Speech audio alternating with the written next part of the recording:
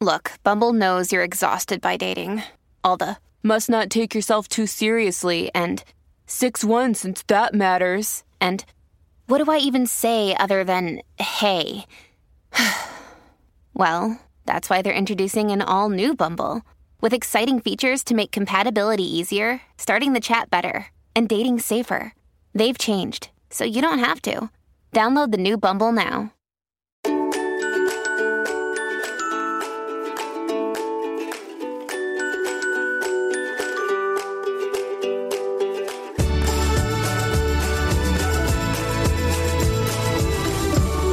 We're momming today with Erica Sanzi and her dogs. Erica's a mom of three boys, teenagers. She's got 2 dogs. They're with her now. You might hear them. She's a former educator and a former school board member, now the director of outreach at Parents Defending Education. Erica, welcome.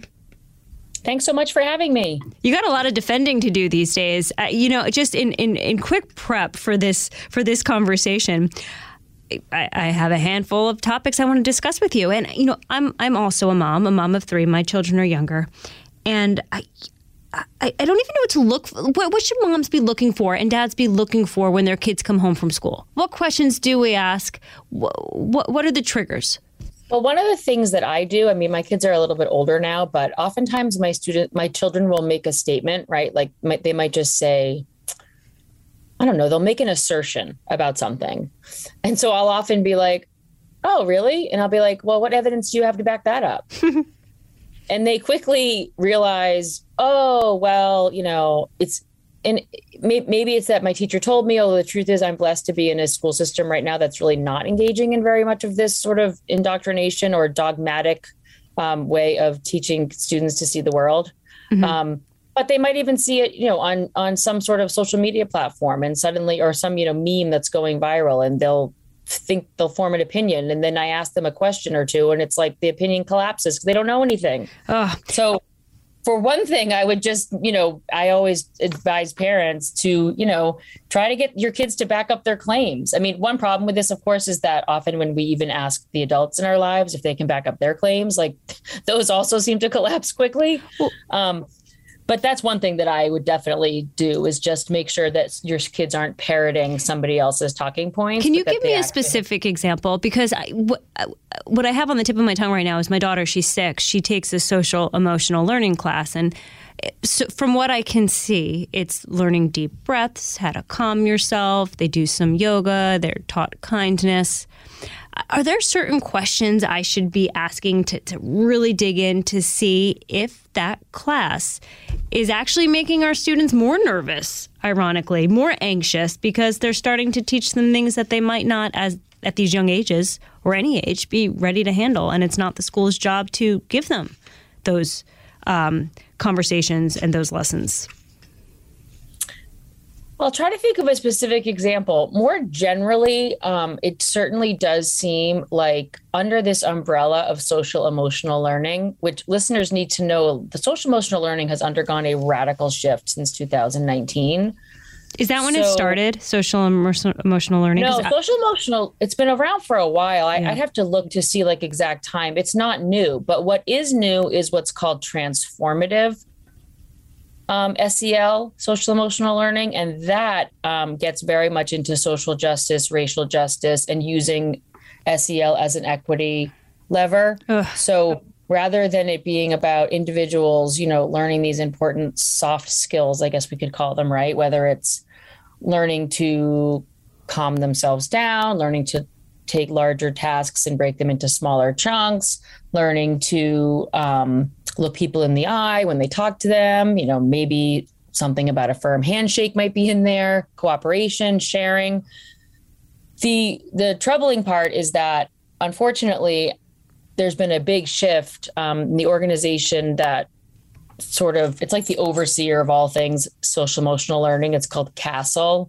I forget what the letters stand for, but they're CASEL.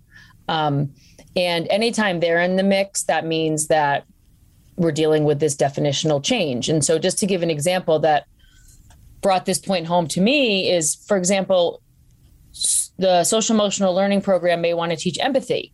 And I'm pretty sure that parents, of every stripe and persuasion and background would be like, empathy. Of course, empathy is a good thing. That's important. I like that. We all want empathy. But then the way that it's done is where it gets into what is obviously ideology and arguably indoctrination. So, for example, I need an example on this one. If students are learning, if young elementary age students are learning about the importance of making sure that everyone feels like they belong, and that the subject of transgender students comes up, what will happen is that little girls will be told that empathy requires them to put the feelings of the other person before their own. And that would include that if a little girl is in the bathroom at school and a trans girl comes into the bathroom, so we're talking about a biological male, whether that were to be a student or a staff member, were to come into the bathroom, the lesson would be that she needs to ignore her feelings of discomfort and potentially feeling like her safety is compromised, because she needs to put the feelings of that other person, that other marginalized person, I'm doing air quotes, ahead of her feelings, right? So it's almost like, it's like that gut feeling, that little voice in us, especially girls and women, that tells us to be on alert that something might not be right. The lesson is extinguish that, ignore that, because the feelings of this other person are more important. How old are these kids? Like what age? But this would be in elementary school. In elementary school. This would be like an elementary lesson. And so that's how you can see how words that sound nice, right, that we would all rally behind, can be incredibly twisted and distorted into something much more sinister. And the people that are blowing the whistle on social emotional learning, because they've seen it in action, or they've seen the transformation, from earlier years to more recent years, or they're seeing the impact it's having on students, which they consider to be negative and detrimental. Now, does that mean that every social emotional learning program is terrible and awful and parents should panic the second they hear those words? No, it does not mean that. But it does mean that they probably should start to do a little bit of digging just to say, what do you mean by this? What program are you using? What does this look like in practice? Go ahead. Should the schools perhaps give the parents the lesson plans? Like, this is what we are doing in class, so you can prepare yourself for what your child might be learning in class? I mean, certainly that would be ideal, although that would add a lot of work to the school. And then I could see them being like, we don't want to have to hand out lesson plans to every family, but it certainly speaks to the importance of curriculum transparency, because why wouldn't those materials be available either on the website or to anybody who asks for them?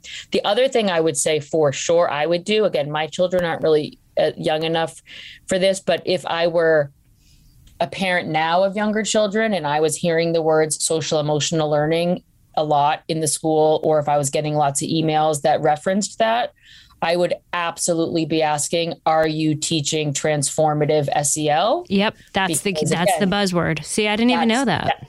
That's what I would ask about. And I can send you something after this and you could add it to your show notes, just so people can see what that is. But essentially what that is that has decided that social emotional learning is a lever, is a vehicle for creating social justice, racial justice, equity, et cetera. And again, lots of terms that sound really nice on their face, but aren't so nice when you dig into what they actually mean by them.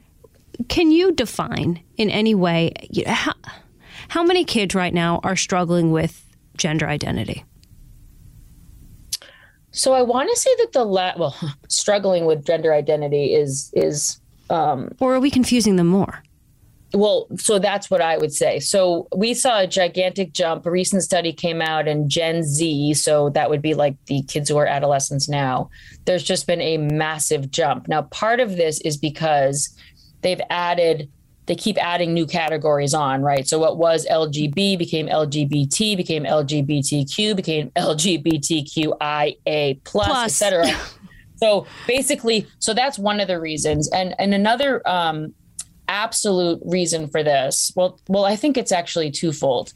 I do think that the schools bear a lot of responsibility for the confusion around gender identity, and also the explosion in adolescent girls suddenly out of the blue deciding that they no longer identify as girls, which is a huge concern and something that we should all be talking about a lot more than we are.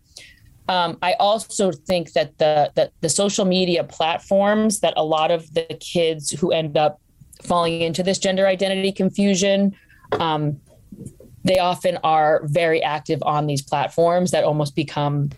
Okay. I want to know all about these platforms and these topics. We're going to do it when We're Momming Today returns right after this.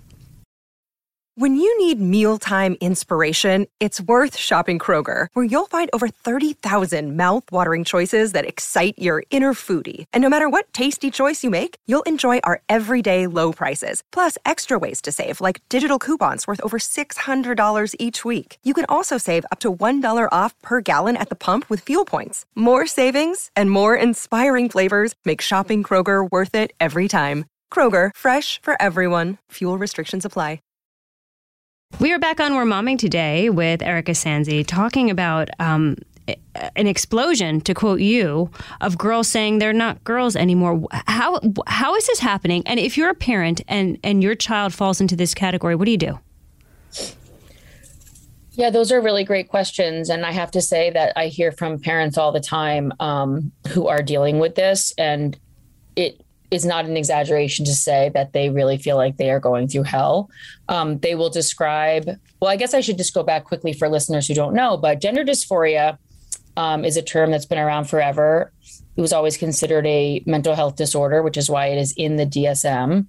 And it mostly afflicted boys, and they would feel it from a very, very young age. So really, really early on, like as young as 2 and 3, they just did not feel at all interested in the stuff that all the other boys were interested in. And they manifested, just behaviors and interests that were much more aligned with what you would call like a typical girl. So it wasn't just the kid who maybe liked a few different things. It was that they just felt like they were completely in the wrong body, and like their minds and bodies did not feel like they were aligned.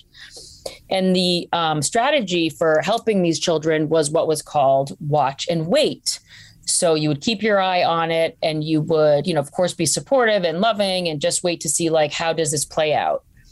And in 2/3 of the cases, these little boys grew up to be gay men.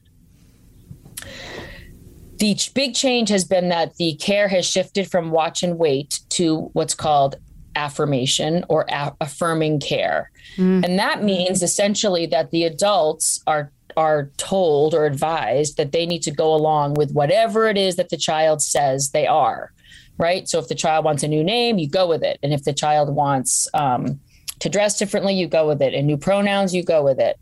And that extends to medical interventions that include puberty blockers, cross-sex hormones like testosterone, and then also gender reassignment surgery. Again, those all fall into this category of affirming care. So what we're talking about here is something very serious. It is not just a person painting their fingernails, or dyeing their hair or changing their name. We're talking about, irreversible steps taken that would affect a child, a minor, for the rest of their life. May I butt in with 2 questions here? Sure. Number one, if the school knows any of this is happening and the parent does not, is the school allowed to tell the parent that, Shirley now wants to be called Jack in school, and mom doesn't know that Shirley's Jack in school? She still calls her Shirley. That would be my first question. And my second is, are parents more inclined for affirming care because they fear, or they're being told that, hey, if you don't listen to what your kid wants right now, if you don't give them what they want, they might commit suicide? Yes and yes. Jeez. Well, no. So to the first question, I can't say this is the case in every single state because we just haven't looked at all of the state policies. But what I can say is that in pretty much all the states that I have looked at, parents do not have a right to know if their children are or have changed their gender identity during school hours. My blood is boiling right now. Yeah, well, this has become a big flashpoint. I myself was stunned when I found this out. I'm probably maybe like a year and a half in now to knowing this. So my blood isn't boiling as much as yours just because I've been talking about this and thinking about this for a longer time. And I'm a parent that's very dialed into what's going on in schools, or at least I thought I was. My district came out with a plan. I applauded it because I thought it was just an attempt to, it was anti-discrimination. We weren't going to discriminate against students who considered themselves to be transgender or non-binary. They would be treated with dignity and respect. That made sense to me, right? I didn't dive into the text of the policy, my mistake. And it turns out that even in my district, that children will be put on gender support plans if they say their parents are unaware or unsupportive. The school officials are not allowed to share any information with the parents. And let me just tell you what that can look like. That can look like somebody using a different name and different pronouns. That can look like somebody using different restrooms and locker rooms. That can look like a student on an overnight field trip, the sleeping accommodations, they'd be allowed to sleep with the, according to the gender with which they identify. That gender can be, it can be like different day to day. So if literally the policy would allow for a person identifies as one thing today, they use those facilities. Tomorrow that changes, they use those facilities. School records are changed. So actually into the computer, people go and they change the names and the pronouns according to the gender identity. And the only records that remain intact with their legal birth name and the name their parents call them are the external facing records like report cards and transcripts. So we're talking about policies where the deception is literally baked in. And I have heard from teachers, not only in my state, but in other states. Here's a quote from one. He said, "I feel like I have to take an ethical shower every day when I get home from work." And that's because he is a father and a grandfather, and he is absolutely horrified that he is being told that he must lie to parents, deceive parents as a condition of his employment. Oh my goodness. So it's and now here's something. Now what they'll say, and I've had people say this to me, is, well, if the child hasn't told the parent, obviously the parent must be dangerous, harmful, abusive, a bigot, etc. Stop it. Stop. So what happens is it true that there are parents who exist who are those things? Yes. And is it true that there are students who may actually be in danger if their parents find out? Yes. But the problem is those are the outliers. And what the school system, what the states have done with their guidance and what the school districts have done is they've decided we're going to treat every single parent like that violent outlier. We're not even going to give parents a chance to help their kids through this, right? To respond well to this, because we're going to keep all the information from them, because again, we're going to treat them all like the worst of the worst. Well, parents are terrorists. Come on now. Yep. So that's it. So that's exactly what has happened. The default has become treat every parent as if they were the worst parent. And I think we're all trying to raise empathetic kids. What if, your child has these issues and is, trans, or, comes home and says, "Hey, Mom, Dad, Michael was in the locker room today. I need to be prepared with an empathetic and a correct response to that." And I'm not sure. I mean, how would you suggest parents deal with any of these conversations? I mean, I can speak to sort of how I would deal with them, right? Which is that, we treat people with kindness. We treat people with respect. We're never mean to people. We don't bully people. We're not cruel. And that applies to everybody. So, I don't really have to have a separate conversation about different kids in different categories, because the expectation is that we treat everybody well. Yeah. And that's what schools used to teach. for some reason now they seem to be trying to plant seeds in the heads of children that like we treat people differently based on the boxes they check around their identity. So that's obviously, a major red flag and a huge concern. And also one of the, most upsetting and concerning things about this is that there just isn't anybody who loves a child as much as their parent, right? So if you were to scour planet Earth, nobody loves them as much as their parents do, regardless of whether their parents, are really, on board or not with something like, gender identity or gender confusion. But the reality is that when the activists, the ideologues, the teachers, the counselors, the school administration, all of the people who either, put these ideas in their heads, told them that all of their upset during adolescence was all attributable to the fact that they're really, not the gender that they thought they were, right? So they make these promises. The schools then celebrate that. So it's like all of a sudden the student who maybe wasn't getting much attention, we see a disproportionate number of kids on the autism spectrum now identifying as the opposite gender or as non-binary. And again, like suddenly a student that may have felt socially awkward, now they're getting all this attention. Now they're being celebrated. So, but at the end of the day, right, because we see such a huge percentage of kids who do transition as minors, whether they just do a social transition or something much more serious that involves, chemical, drugs or surgeries, is that in many, many cases, ultimately they realize, like it wasn't true. Like my mental health didn't improve. It got worse. My thoughts of suicide didn't go away. They got worse. And all the people that told me this was the fix, they're gone. All of those people that promised me that this was going to solve all my problems, this was going to make adolescence easier, they're all gone. And the only people still there to sit by their side and help them pick up the pieces are their parents. So it's terrifying to think that there would be like, an intentional and deliberate effort to extricate the parents from all of this, right? To make it so that they're not even part of this equation. When again, putting aside those fringe outlier bad parents, the vast majority are going to be there by their side, holding their hand, telling them everything's going to be okay, and helping them pick up the pieces, and yet, and the people who are the creators of all of this collateral damage, they are nowhere to be found.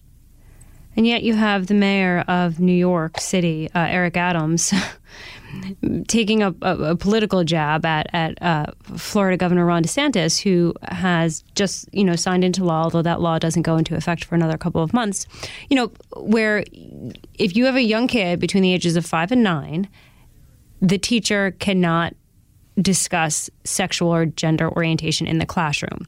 So the New York mayor puts out these billboards basically saying, come to New York, you can be whatever you want. And do you think people see through that? Or is it, if I'm in New York, is the interpretation then, oh, well, I guess you're going to teach my kid this in school. If you're trying to recruit Floridians who don't like what DeSantis just did, come to New York and we're gonna teach your young children this in school. That was my interpretation. I mean, okay, first of all, the Florida bill, just a tiny little correction to what you said, is that it actually would prohibit instruction on those topics. So it's not just that offhand comment, question, little conversation. So discussion's okay. Discussion's okay. Instruction is not. Okay. Now this is where there's obviously a lot of consternation because people are arguing over like, well, could you say this or what about this and all these hypotheticals. And I understand that there's concern, but in the K through 3 part of that bill, it's about instruction. So it's saying there will not be any instruction on gender ideology, gender identity, sexual orientation, sexual identity. That's what it says. And when people say, oh, give me a break, that's not happening. Yes, it is. We have plenty of examples where throughout the country, where students starting in kindergarten and first grade are being introduced to these topics. So now my suspicion is that Mayor Adams, like most people talking about this stuff, he doesn't know what he's talking about. Like, he's not informed. And I was working in schools as recently as 2015, I think 2015, somewhere around there.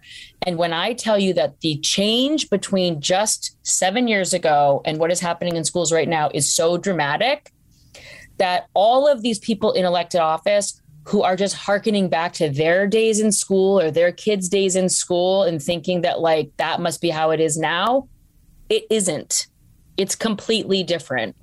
And I say that as somebody who is, parenting my own children, worked in schools, served on a school board, and now I spend my time looking through lessons, activities, curriculum, school board policies throughout the country. And it is like a freight train of crazy came barreling through in the past 5 years. We still did not get to the Biden administration changing potentially Title IX to say no person shall on the basis of sex be excluded from participation in sports and what that does to women's sports. Moms, we have daughters who might be very good at what they do and they might not want to compete against a biological male. We didn't discuss that. We did not discuss this mom in New York. Her young children are still in masks. And she asked the mayor, Eric Adams again, she said, hey, you promised they'd come off. They didn't. Why? She gets fired from her job with the city as a result of that question. Maybe some other things brought into that firing as well. We did not discuss what's going on at Disney. So we're going to have to get you back on because I have so many more questions and you're just full of these changes that, as we wrap this up, how did this explode in the past 7 years? If there was one trigger, what would it be? A lot of people said it was the pandemic because then parents finally saw what their kids were learning, but I feel like it's something more than that. Well, it's coming in a few different directions. And I think what happened is that this has been coming in for a while. I mean, teacher prep programs are steeped in queer theory, critical race theory, critical gender theory, and teacher prep programs also have been teaching teachers that their role is to be an activist, that their role as a teacher is to teach is a political act, and you are an activist and you have an obligation to be an agent of social change. So that's part of it, right? It's the teacher prep programs for sure. And academia more generally as well. I mean, you and I both know, right? Like these ideas have been there for a long time and everybody kept saying, well, they're going to stay there. And then we realize, actually, the people that were saying they're not going to stay there were right, we were wrong. And now it feels like our K-12 schools are completely captured. The other huge factor, or at least accelerant, was the killing of George Floyd. Because at that time, every corporation, every nonprofit, and every school district either felt or was told, you have to do something. And so they reached for something. And in many cases, they delegated this. So they didn't realize they didn't realize that the something that was going to be brought into their district, often at great cost, was going to be so poisonous, so toxic, so divisive. And that's why we hear, whether it's CEOs or people that are running nonprofits or school districts basically saying, my organization is collapsing from within. Like, we need another way that we can, quote unquote, do this work that doesn't destroy us. And I think what happened is this is a multi-billion dollar industry. Diversity, equity, and inclusion is a huge moneymaker. And so there were consultants and there were groups waiting in the wings. And the moment that tragedy happened with George Floyd, they jumped into the space and started, offering up all their services, saying evidence-based, research-based. No, it isn't. And so, again, suddenly parents were like, what is going on? They're getting all these emails. They're hearing all these new jargon and all these new words. They're being called terrible names for asking questions. They're seeing huge contracts, going to these consultants so that they can do all sorts of things in the name of equity, social justice, anti-racism, et cetera. And it's just taking a really long time for people to catch up because, again, a lot of the words that they use sound virtuous and all of us would want to get behind them. But when you peel back the layers, you realize that what you're actually engaging in is something that is very ideological in nature. very dogmatic, and also incredibly divisive and harmful, especially to children. Yeah. Hands off is my bottom line here. Hands off how I raise my kids. Erica, thank you for the time. It's my pleasure. Thanks so much for having me. I'm Charles Payne. Listen to my Unstoppable Prosperity podcast so I can get you making money right now. Whether stocks are hitting new all-time highs or in free fall mode, opportunities abound. So why are so many potential investors still sitting on the sidelines? In a new season of my podcast, I'm going to get you in the game. After 38 years on Wall Street, I'm ready to impart some lessons and get you invested in the greatest wealth-generating machine in history. Listen anytime, everywhere at foxbusinesspodcast.com or wherever you listen to your favorite podcast. Listen to the show ad-free on Fox News Podcast Plus, on Apple Podcast, Amazon Music with your Prime membership, or subscribe wherever you get your podcasts.